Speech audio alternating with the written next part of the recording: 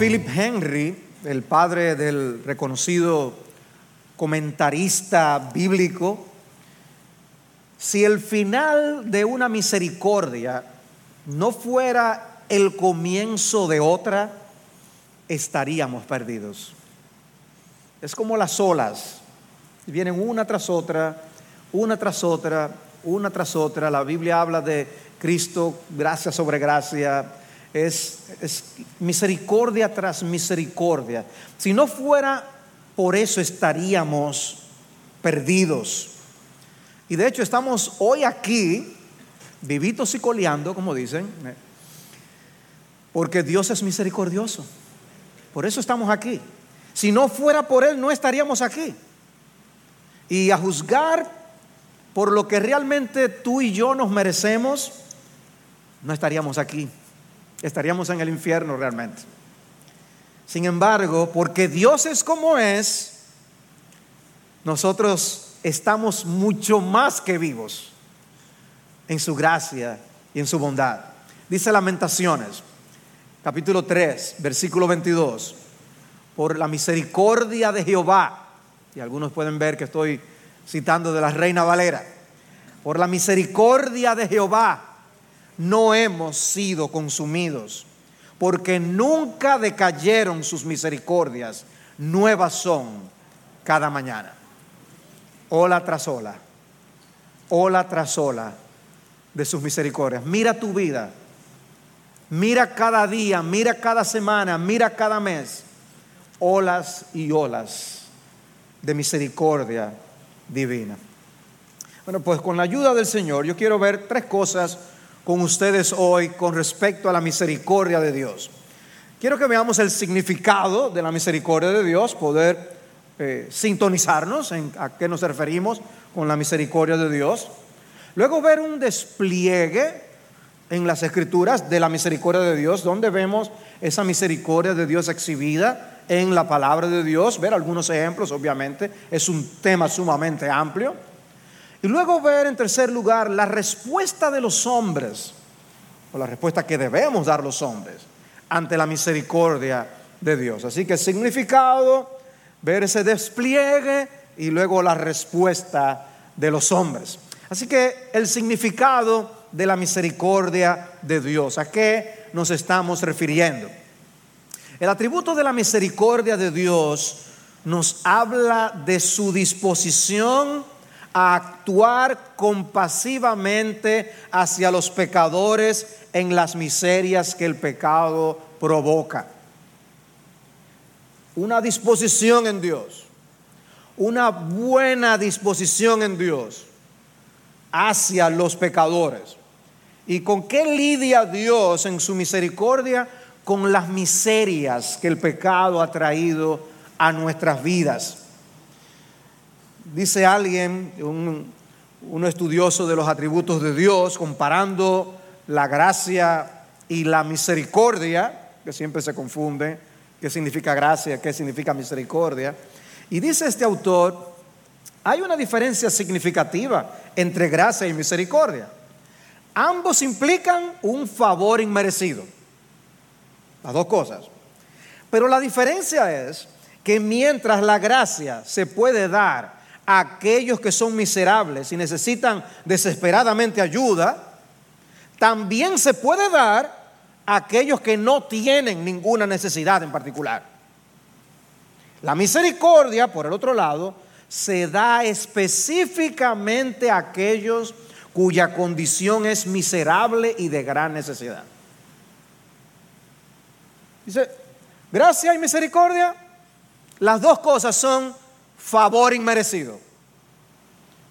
Pero la misericordia es dada de manera muy particular al que se encuentra con los efectos de la miseria que el pecado produce. En ese sentido, no todo acto de desprendimiento o de generosidad es misericordia. Se puede hacer muchos regalos generosos que no tienen nada que ver con el mérito. Son actos de gracia.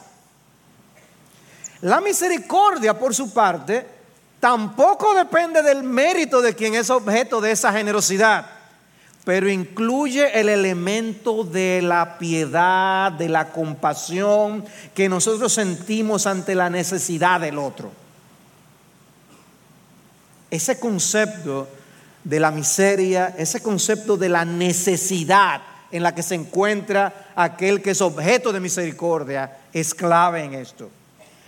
Nuestro Dios practica ambas cosas, porque nuestro Dios es gracia y nuestro Dios es misericordia. Recuerden que no estamos diciendo cosas que Dios hace en un momento dado aquí y allá. Estamos hablando de sus excelencias, estamos hablando de sus atributos, estamos hablando de quién Él es. Ya se nos enseñó que Dios es simple, hablamos de su simplicidad, es una naturaleza, Él es lo que Él es. Somos nosotros los que para fines de estudio vemos cada atributo uno a la vez, pero Dios es todo eso. Y nuestro Dios no es que simplemente hace misericordia, Él es misericordioso, es su adorno. Él se caracteriza por la misericordia. Por eso en Dios vamos a ver siempre gracia y misericordia. Pero cuando hablamos de la misericordia de Dios, estamos enfatizando algo en Dios por un lado y algo en la persona que es objeto de esa misericordia. La misericordia de Dios nos dice algo de Dios. Dios es compasivo. Hay una disposición piadosa en Dios. Pero también nos enseña algo sobre aquellos que reciben su misericordia. Y es que somos miserables. Tenemos el impacto del pecado en nuestras vidas, que se manifiesta de diversas maneras. ¿Y qué hace Dios en su misericordia? Él alivia nuestras miserias. No necesariamente nos saca del contexto de la miseria, nos deja en este mundo de pecado, pero Él alivia nuestras miserias. Y aclaramos, enfatizamos, no a personas que merecen su misericordia. Recuerden, el mérito no tiene nada que ver en esto. Es que Dios se deleita en mostrar su misericordia. En su misericordia Dios no nos paga según nosotros merecemos. Nos trata con compasión, no nos deja en nuestras miserias. Nosotros podemos hablar de una misericordia general en Dios y de una misericordia particular hacia los suyos, su pueblo, los salvos. Dice el Salmo 145:9: el Señor es bueno para con todos y su compasión sobre todas sus obras. Esa es una misericordia general. Él tiene piedad de todos, no importa si lo aman, si le obedecen o no, si son creyentes o no. Mateo 5:45 dice que Dios hace salir su sol sobre malos y buenos y llover sobre justos e injustos. Esa es una misericordia general de Dios que despliega en todo el mundo. Pero también hay una misericordia especial reservada para sus escogidos, porque el Señor no está bajo ninguna obligación de tener misericordia. Si no fuera misericordia, no es una obligación de su parte. Él se deleita en mostrar esa misericordia. Es soberano en la manera en que Él dispensa esa misericordia. Dice Éxodo 33:19, y pueden recordar, Éxodo 33 es el contexto cuando Moisés le pide a Dios que le muestre su gloria y Dios le da una muestra de quién Él es. En Éxodo 33:19 dice: yo haré pasar toda mi bondad delante de ti. La misericordia de Dios es un aspecto de la bondad de Dios. Yo haré pasar toda mi bondad delante de ti y proclamaré el nombre del Señor delante de ti. Y tendré misericordia del que tendré misericordia y tendré compasión de quien tendré compasión. Él está diciendo: ¿tú quieres saber quién yo soy? ¿Tú quieres ver de mi gloria? Yo soy un Dios misericordioso. Yo quiero que tú lo veas. Y que soy soberano en la dispensación de esa misericordia. Eso soy yo, Moisés. Llegamos al capítulo siguiente, capítulo 34, y Dios entonces le dice en el versículo 6, y dice el texto: entonces pasó el Señor por delante de él y proclamó, y esto es lo que Dios dice: el Señor, Dios compasivo y clemente, lento para la ira y abundante en misericordia y verdad. ¿Ven un énfasis? Dios pudo haber dicho tantas cosas acerca de su carácter, pero Él quiso enfatizar esos aspectos de su bondad de una manera muy particular. El Señor, Dios compasivo y clemente. Pudo haberlo dejado ahí, pero no, Él sigue: lento para la ira y abundante en misericordia. Pudo haber dicho misericordioso, pero no. Abundante en misericordia. Moisés, yo quiero que tú sepas quién yo soy. Yo soy un Dios de gran misericordia. Y Dios quiere que tú y yo lo sepamos hoy también, que Él es así. Cuando Pablo explica la maravilla de la salvación por el Evangelio, él hace referencia a esa parte de la historia de la vida de Moisés en Romanos capítulo 9. Y dice Romanos 9:15: porque él dice a Moisés: tendré misericordia del que yo tenga misericordia y tendré compasión del que yo tenga compasión. Así que no depende del que quiere ni del que corre, sino de Dios que tiene misericordia. Hablando de la salvación, hemos estudiado los Romanos aquí, ¿no? Y hemos visto que se despliega a lo largo de todo el libro de Romanos. Tanto que cuando llegamos al capítulo 12, la exhortación con la que comienza Pablo es: os ruego por las misericordias de Dios que presentéis vuestros cuerpos en sacrificio vivo. ¿Cuáles son esas misericordias de Dios? Todo lo que Dios nos ha explicado que Él hace en los capítulos anteriores. La salvación es por la pura misericordia de Dios.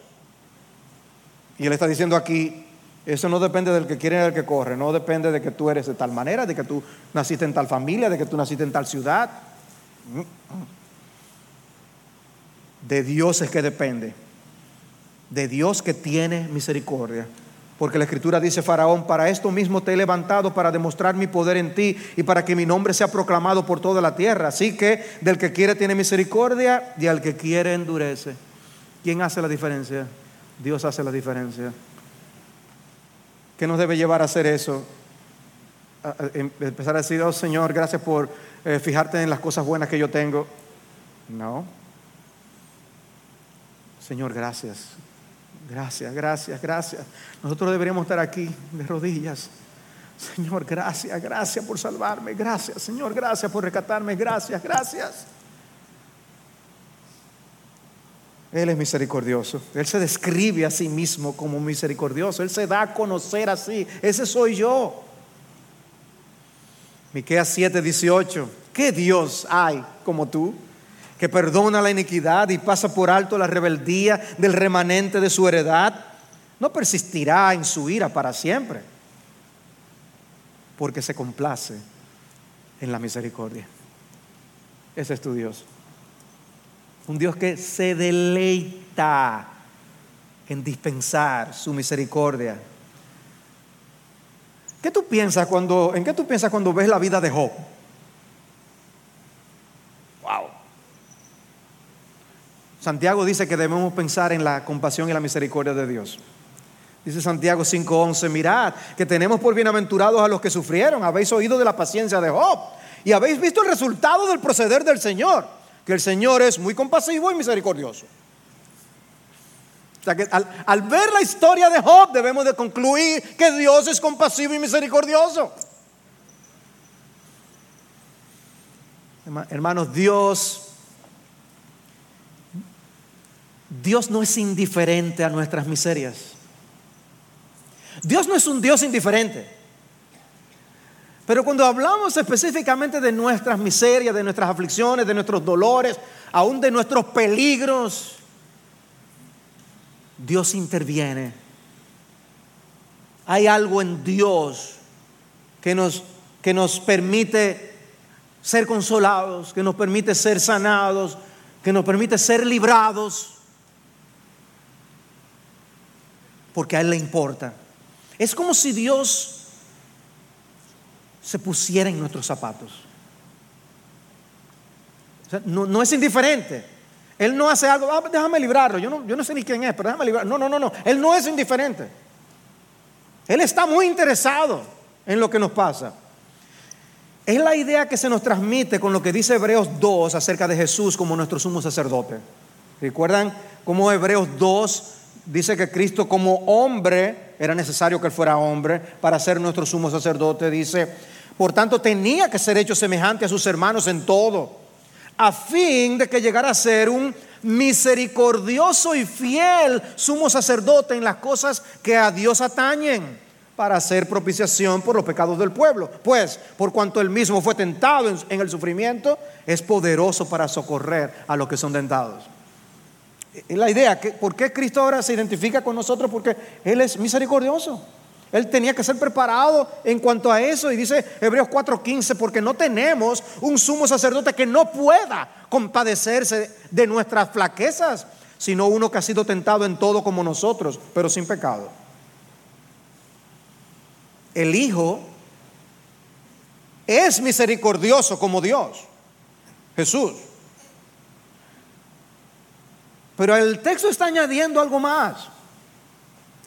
Aún como nuestro representante y sumo sacerdote aprendió esa misericordia.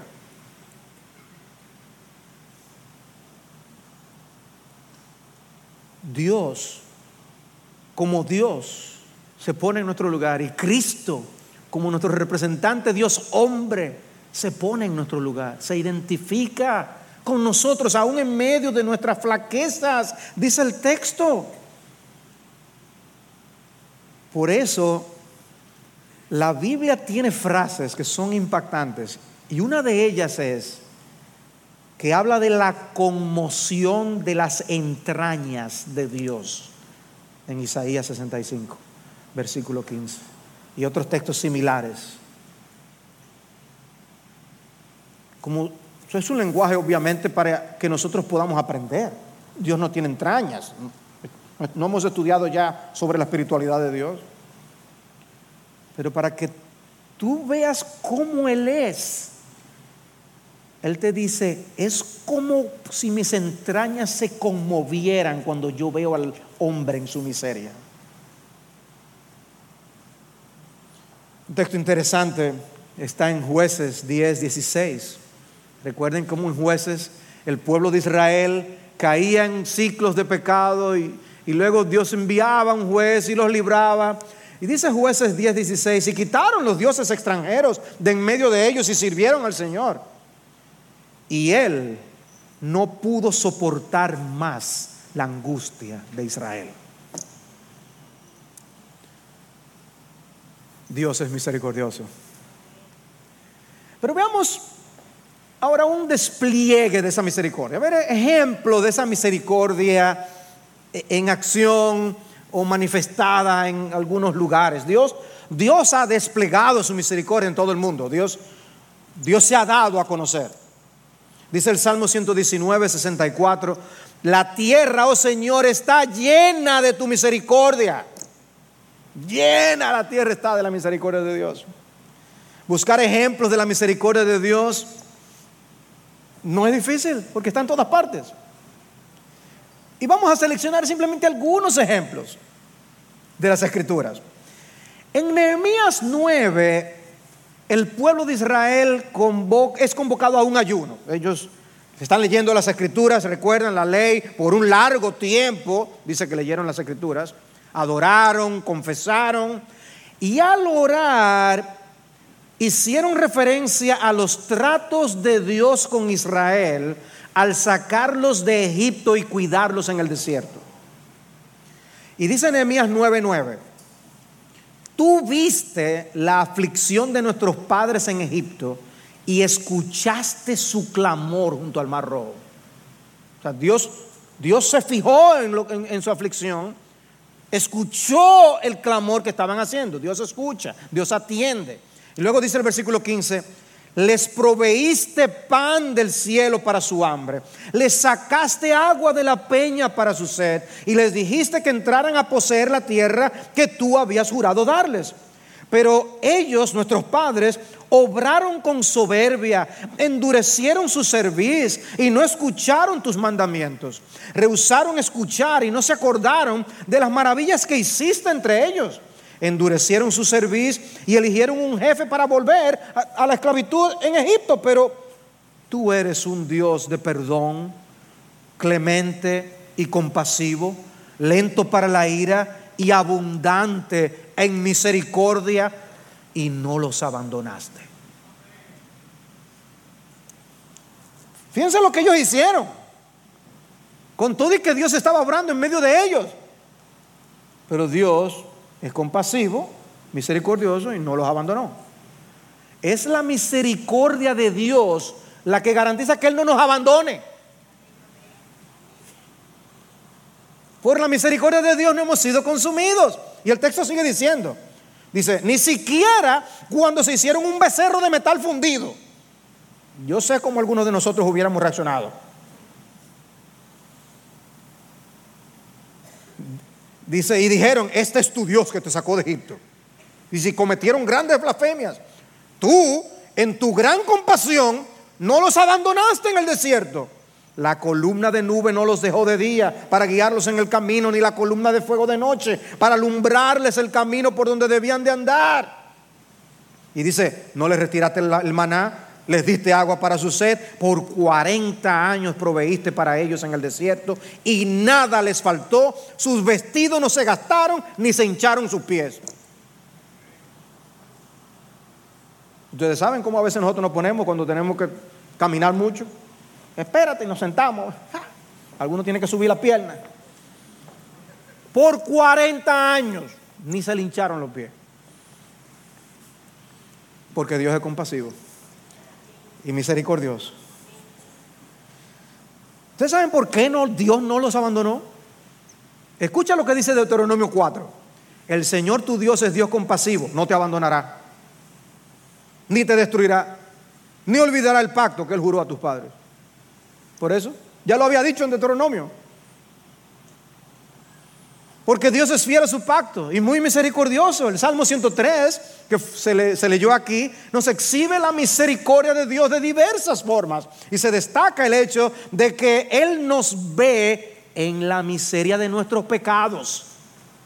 Porque una cosa es la miseria obviamente física, de ese andar por el desierto, no tener maná, no tener agua. Pero otra cosa es el problema espiritual que tenemos por causa de nuestros pecados. Y dice el Salmo 103, compasivo y clemente es el Señor, versículo 8, lento para la ira y grande en misericordia. Dice, no nos ha tratado según nuestros pecados, porque ustedes se imaginan que tratara según nuestros pecados. Ni nos ha pagado conforme a nuestras iniquidades, porque como están de altos los cielos sobre la tierra, así es de grande su misericordia para los que le temen. Dios quiere que tú sepas que su misericordia es grande. Como está de lejos el oriente del occidente, así alejó de nosotros nuestras transgresiones. ¡Qué Dios! Pero también se destaca cómo nos considera en nuestras debilidades y limitaciones humanas. Por eso dice, como un padre se compadece de sus hijos, el mismo Salmo, así se compadece el Señor de los que le temen, porque Él sabe de qué estamos hechos, se acuerda que somos solo polvo. Él sabe que tenemos debilidades, Él sabe que llegamos hasta un punto, quedamos hasta aquí, de aquí no pasamos, nos cansamos, nos enfermamos, tenemos tantas limitaciones, las energías se nos acaban, Dios lo sabe.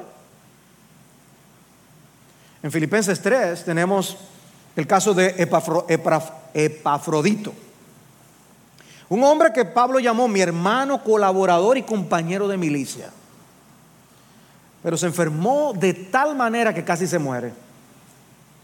Y cuando Pablo habla de él a los filipenses, dice, en verdad estuvo enfermo, a punto de morir, pero Dios tuvo misericordia de él, y no solo de él, sino también de mí, para que yo no tuviera tristeza sobre tristeza.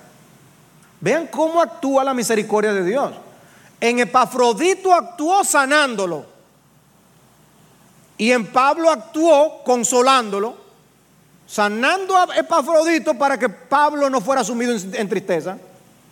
Y obviamente esa misericordia de Dios también era a favor de los mismos filipenses que amaban a Epafrodito. sea, la misericordia de Dios desplegada en una enfermedad y en un consuelo al mismo tiempo. El Señor es compasivo hacia los enfermos y hacia los afligidos, y al mismo tiempo, un 2 por 1 ahí. Sana a Epafrodito y consuela a Pablo. Qué misericordioso es nuestro Dios. Ahora, un texto sumamente importante en ese sentido. ¿Ya les vino a la mente? Sí, 2 Corintios 1. 2 Corintios 1. Si no te vino a la mente, para la próxima, ahí tú sabes. 2 Corintios 1. Bendito sea el Dios, versículo 3. Bendito sea el Dios y Padre de nuestro Señor Jesucristo, Padre de misericordias y Dios de toda consolación, el cual nos consuela en toda tribulación nuestra, para que nosotros podamos consolar a los que están en cualquier aflicción con el consuelo con que nosotros mismos somos consolados por Dios. Y Dios se presenta como el Dios de toda consolación, el Padre de misericordia. De Él brota toda misericordia. Evidentemente, Pablo ha vivido esa consolación.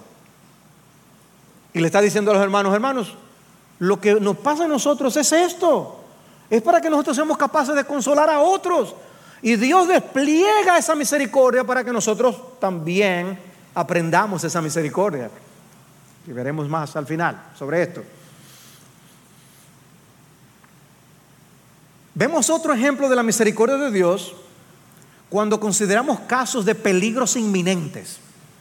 Peligros inminentes. Tenemos uno en Génesis 19. Lot, en Sodoma. Dios va a juzgar la ciudad. Y dice Génesis 19:15: y al amanecer los ángeles apremiaban a Lot: apúrate, levántate, toma a tu mujer y a tus 2 hijas que están aquí, para que no seáis destruidos en el castigo de la ciudad. Mas él titubeaba. Entonces los 2 hombres tomaron su mano y la mano de su mujer y la mano de sus 2 hijas, porque la compasión del Señor estaba sobre él. ¿Por qué Dios lo libró? Por su misericordia, por su compasión. Yo no lo puedo dejar ahí. Y lo sacaron y lo pusieron fuera de la ciudad. Cuando hay un peligro inminente, Dios actúa en su misericordia.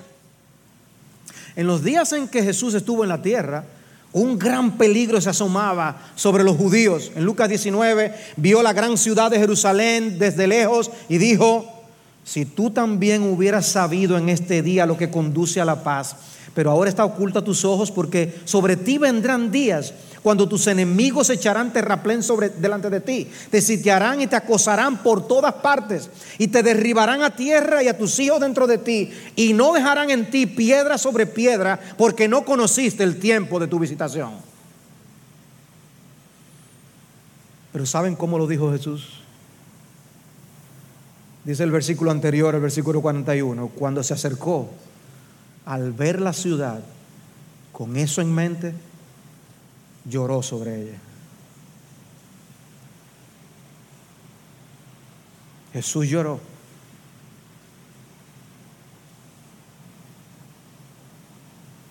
No deberíamos orar que Dios nos dé más de sus lágrimas. Y eso era un juicio humano. Era un juicio histórico.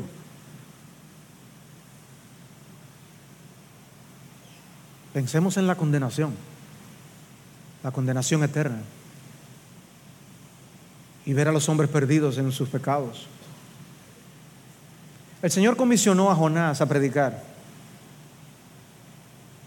Jonás, ve y anuncia en Nínive que de aquí a 40 días Nínive será destruida.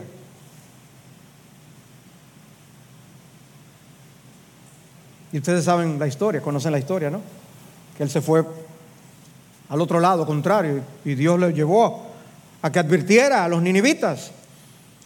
Y cuando Dios perdona a los ninivitas, dice Jonás en Jonás 4:2, y oró al Señor y dijo: Señor, ¿no era esto lo que yo decía cuando aún estaba en mi tierra? Por eso me anticipé a huir a Tarsis, porque sabía yo que tú eres un Dios clemente y compasivo, lento para la ira y rico en misericordia, y que te arrepientes del mal con que amenazas. Dice, yo sabía, yo te conozco, Señor, yo sé que tú eres misericordioso. Jonás no quería que Dios perdonara a los ninivitas. Ante un inmenso peligro, el profeta estaba llamado a imitar la compasión de Dios, pero no lo hizo. Pensemos en la salvación, pensemos en cómo Dios nos rescató de una vana manera de vivir. Es interesante cómo en Lucas capítulo 1, en el contexto de la encarnación de nuestro Señor, se habla de esa encarnación ocurriendo por la entrañable misericordia de Dios. Dios envió a su Hijo porque Él es misericordioso.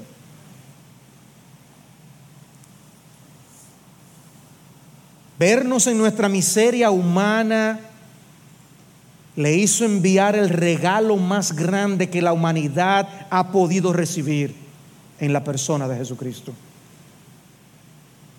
Y dice Tito 3 que cuando se manifestó la bondad de Dios nuestro Salvador y su amor hacia la humanidad, Él nos salvó. Dice, no por obras de justicia que nosotros hubiéramos hecho, no por nada bueno en nosotros, sino conforme a su misericordia, por su pura misericordia. No tenía que hacerlo. ¿A qué fue movido el padre de la parábola del hijo pródigo al ver a su hijo arrepentido regresar? Este hijo había malgastado los bienes que el padre le había dado. Dice Lucas 15:20 que sintió compasión por él cuando lo vio todavía de lejos regresando. A este muchacho que había hecho lo que había hecho, por así decirlo, había traicionado a su padre. Y cuando lo ve, no dice, ¿qué viene este ahora? A ver qué es lo que busca. O sea, se le acabaron los cuartos, es lo que quiere más. No, dice que su corazón se inflamó de compasión y corrió hacia él y lo abrazó, y ya conocemos el resto de la historia. Cómo Dios nos ve en nuestro pecado, cómo Dios nos ve en nuestro estado miserable y nos rescata y nos salva. Como dice el profeta, nos vio en la calle derramado en nuestras sangres y Dios nos recogió en amor y compasión. Él no nos vio desconectado de nosotros, porque Él no quiere la muerte del que muere. Dice 1 de Pedro 2:10, porque vosotros en otro tiempo no erais pueblo.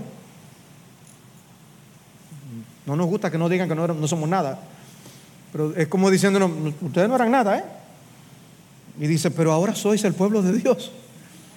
No habíais recibido misericordia, pero ahora habéis recibido misericordia.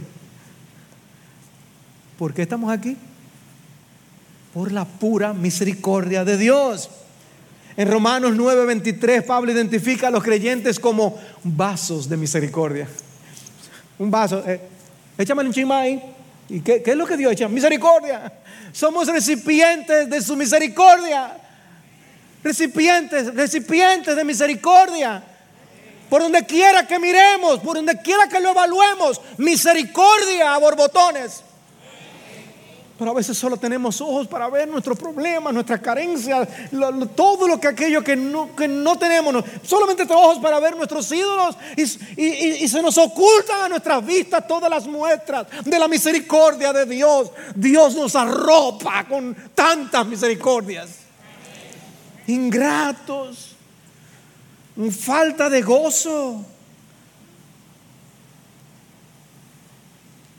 Nosotros tenemos garantía de salvación eterna. Estando ahora en Cristo, una de nuestras responsabilidades, ¿saben cuál es? Contar a otros lo que Dios hizo por nosotros. Escuchen lo que Jesús le dijo al gadareno que él salvó en Marcos 5. Cuéntales cuán grandes cosas el Señor ha hecho por ti y cómo tuvo misericordia de ti. Cuenta de la misericordia que tú has recibido. La realidad de la misericordia de Dios no elimina el hecho de que Dios juzgará y condenará a los pecadores no arrepentidos. En ese mismo texto que yo les leí en Éxodo 34, dice en el versículo 6, entonces pasó el Señor por delante de él y proclamó: el Señor, Dios compasivo y clemente, etc. Dice: el que guarda misericordia a millares y perdona la iniquidad. Dice: no tendrá por inocente al culpable. El que castiga la iniquidad de los padres sobre los hijos, etcétera, etcétera. Sí, Dios proclama el atributo de su misericordia. Él quiere que sepamos que es abundante en misericordia, pero también quiere que sepamos que no tendrá por inocente al culpable. Él quiere que lo sepamos, que castiga la iniquidad. Y por eso llama, exhorta al pecador: abandone el impío su camino y el hombre inicuo sus pensamientos, y vuélvase al Señor, que tendrá de él compasión, al Dios nuestro, que será amplio en perdonar.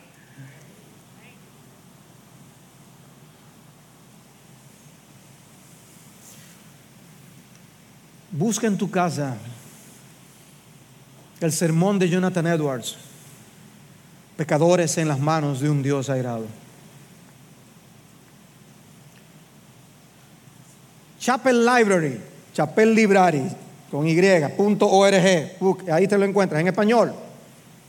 Léelo y verás de qué Dios nos ha salvado. Y si tú estás aquí sin Cristo, ¿cuál es tu triste condición? Una de las cosas que dice Jonathan Edwards en ese sermón es que si nosotros supiéramos de una persona aquí, de una persona que la semana que viene va a estar en el infierno, ¿cómo miraríamos a esa persona? O el pobre estará en el infierno, en una semana estará en el infierno. Estaríamos suplicándole, rogándole: ten misericordia de tu alma, no postergues el arrepentimiento, busca a Cristo hoy, por favor, arrepiéntete.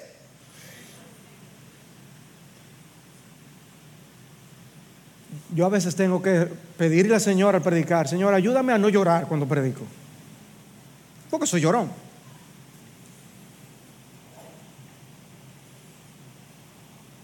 Pero esta semana yo le he pedido a Dios que me dé lágrimas. Dame tus lágrimas por los perdidos. Porque si te pierdes sin Cristo, te condenarás eternamente en el infierno por nuestros pecados. Por eso Cristo murió en la cruz, para librarnos de semejante condenación. Y hoy es una gran oportunidad para buscar a Cristo, arrepentirte de tus pecados.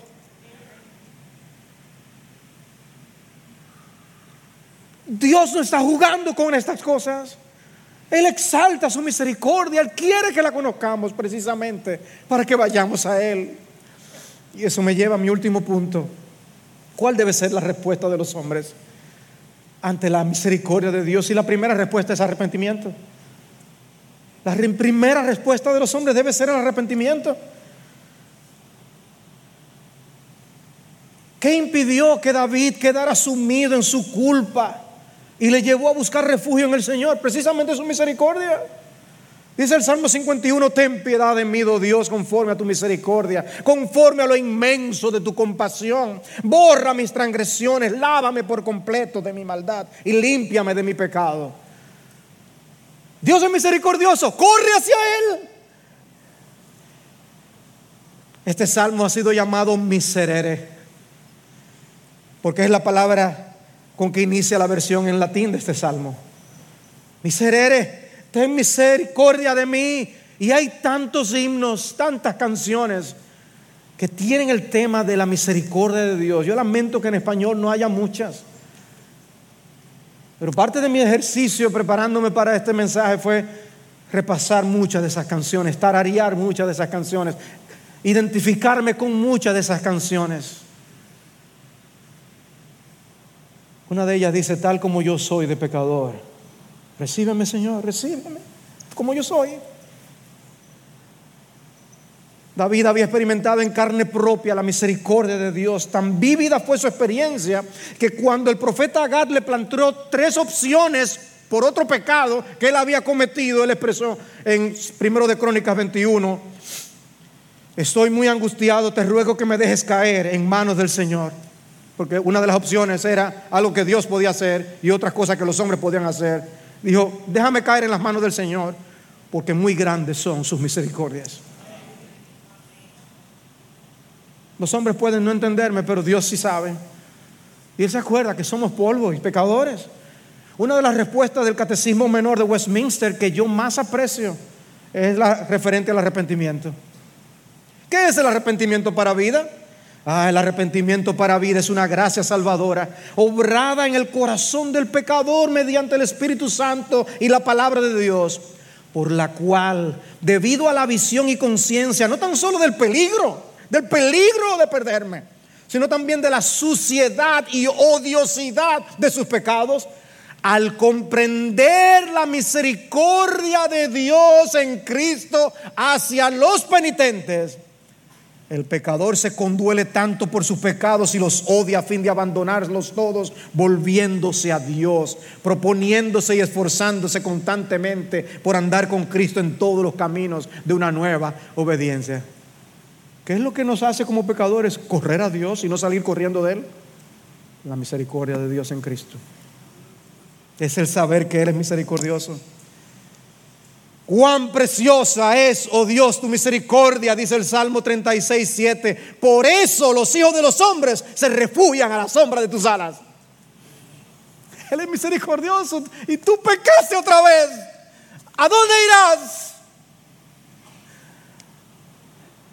Ve a la sombra de sus alas, porque Él es misericordioso. Su misericordia es la explicación de por qué los pecadores arrepentidos se refugian en Dios, aún a pesar de lo sobrecogedora que es su santidad. Apártate de mí, dijo Pedro, porque soy un hombre pecador.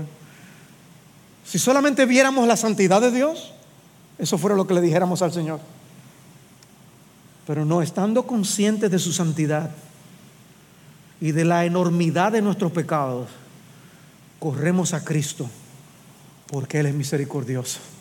Ve a Cristo, ve a Cristo. Hay una de las canciones que en su primera estrofa dice Jesús: es tu misericordia lo que suplico. No me defiendo, mi culpa es muy profunda. Aún mis mejores obras fueron las que traspasaron tus manos y tus pies. Fíjense eso, aún mis mejores obras. Jesús, es tu misericordia lo que yo suplico. Tenemos que aprender a suplicar más eso. Jeremías 3:12. Ve y proclama estas palabras al norte y di: regresa, infiel Israel, regresa, arrepiéntete. No te miraré con ira. Oigan lo que dice Dios: no te miraré con ira, porque soy misericordioso. No guardaré rencor para siempre, solo reconoce tu iniquidad. No te miraré con ira, yo soy misericordioso, ven. Dios nos invita, ven. Pues contra el Señor tu Dios te has rebelado, has repartido tus favores a los extraños. Ven, ven, no importa, ven.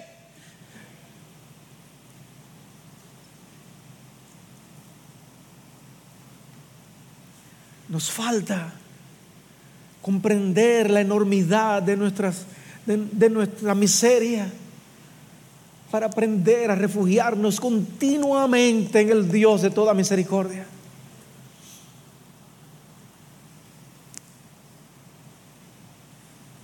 Mientras nosotros no reconocemos nuestros pecados, somos como el político que fue a un estudio fotográfico y cuando recibió el mosaico de pruebas, fue donde el fotógrafo enojado: estas fotos no me hacen justicia. Y el fotógrafo le respondió: Señor, con su cara no es justicia, lo que usted necesita es misericordia. Bueno, nosotros a veces somos como ese político. No vemos lo miserable que estamos y por eso no vamos al Dios de toda misericordia con nuestros corazones rasgados. Y eso me lleva a la siguiente respuesta: es oración. Tiene mucho que ver con el arrepentimiento, oración. Si la misericordia de Dios es para gente en miseria, nuestra actitud al orar debe corresponder a la de criaturas en miseria. ¿Cómo oras?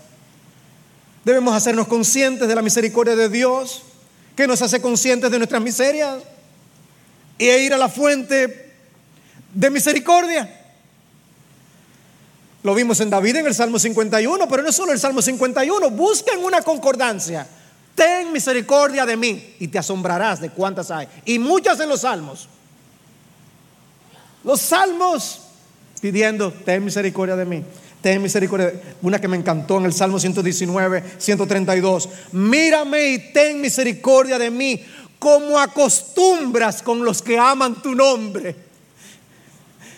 Como tú acostumbras, Señor, ten misericordia. Hermanos, hay un tipo de clamor que concuerda con la necesidad de la que estamos conscientes. Escuche el clamor de Bartimeo en Marcos 10. Jesús, hijo de David, ten misericordia de mí. Y muchos lo reprendían para que se callara, y él gritaba mucho más: Jesús, hijo de David, ten misericordia de mí. La mujer cananea: Señor, hijo de David, ten misericordia de mí, mi hija está terriblemente endemoniada. O el padre del hijo epiléptico en Mateo 17: Señor, ten misericordia de mí. ¿Tú oras así? ¿A cuál oración se parecen tus oraciones? ¿A la del fariseo o a la del publicano? ¿Tú recuerdas la del fariseo? Señor, yo te doy gracias porque yo no soy como los demás hombres estafadores, injustos, adúlteros, ni como ese recaudador de impuestos. Yo ayuno 2 veces por semana, doy el diezmo de todo lo que gano. Pero el recaudador de impuestos dice que estaba a la distancia, de lejitos, no quería ni siquiera alzar los ojos, con la cabeza para abajo. Se golpeaba el pecho diciendo: Señor, ten piedad de mí, pecador. Y dice Jesús que ese fue el que regresó a su casa justificado. No solamente debemos aprender a orar como pecadores en su miseria. Esto debe hacernos adorar. Venir conscientes de nuestras miserias y de la misericordia de Dios. Debe movernos a adorar. Por eso uno encuentra expresiones como la de 1 de Pedro 1:3: bendito sea el Dios y Padre de nuestro Señor Jesucristo, quien según su gran misericordia nos ha hecho nacer de nuevo a una esperanza viva. Por su misericordia. Entonces, bendito sea Dios. Bendito sea Dios. Digamos, bendito sea Dios. Y 2 Corintios 1, que yo les leí: bien, bendito sea el Dios y Padre de nuestro Señor Jesucristo, Padre de misericordia y Dios de toda consolación. Bendito sea Dios. Bendito sea el Dios y Padre de nuestro Señor Jesucristo, que nos ha bendecido con toda bendición espiritual en los lugares celestiales en Cristo. Bendice, hermano mío, bendice al Señor, porque es inmensa, admirable su misericordia y su compasión. Y por eso dice el Salmo 89:1: por siempre cantaré de las misericordias del Señor. Y finalmente, no solamente arrepentimiento, oración y adoración, también imitación. Dice el Señor: sed misericordiosos, así como vuestro Padre es misericordioso. Lucas 6:36. Decía Crisóstomo: la misericordia imita a Dios y desilusiona a Satanás. Porque Satanás quiere que actuemos con dureza de corazón. Pero ¿qué quiere el Señor? Que nosotros sepamos de qué espíritu somos. Me ha impactado en Lucas 9:51. Jesús está determinado a ir a Jerusalén. Pide a algunos que vayan adelante y prepare en la aldea de los samaritanos el lugar donde ellos se iban a quedar momentáneamente. Pero los samaritanos no quisieron. Jacobo y Juan tuvieron una idea genial: pedir fuego del cielo y que los consumiera a todos. El Señor les dijo, los reprende y dice: vosotros no sabéis de qué espíritu sois. Hermanos, yo creo que nosotros muchas veces actuamos como personas que no sabemos de qué espíritu somos, manifestando una vez más nuestra miseria y nuestra necesidad de imitar el carácter misericordioso de nuestro Señor. Yo no he mencionado nada de conducir en la República Dominicana, de los motoristas, ¿no? Pero ¿a cuántos hemos deseado que venga ese fuego del cielo? Bueno, no fuego, hemos pedido quizá otras cosas, pero tú sabes lo que yo quiero decir. ¿Cómo son nuestras actitudes? No, hay celo, yo quiero proteger a mi Señor, como Pedro, que le corté para asustarlo la oreja al siervo del sumo sacerdote. ¡Top! No, él le tiró la cabeza y nada más pudo cortarle la oreja. Pedro no sabía de qué espíritu era en ese momento tampoco. Y el Señor tuvo que decirle: no, Pedro, mete la espada en la vaina. La copa que el Padre me ha dado, ¿acaso no la he de beber? No, hermanos, nos falta aprender y amar misericordia, como dice Miqueas 6:8. Misericordia quiero y no sacrificio, Mateo 12:7. Debemos imitar más la misericordia de nuestro Dios.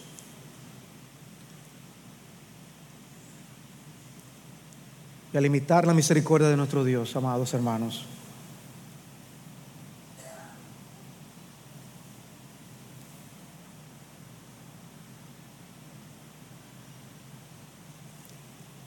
aprender a ver nuestras entrañas conmoverse ante las necesidades de los demás y especialmente aquellos que van a una condenación eterna.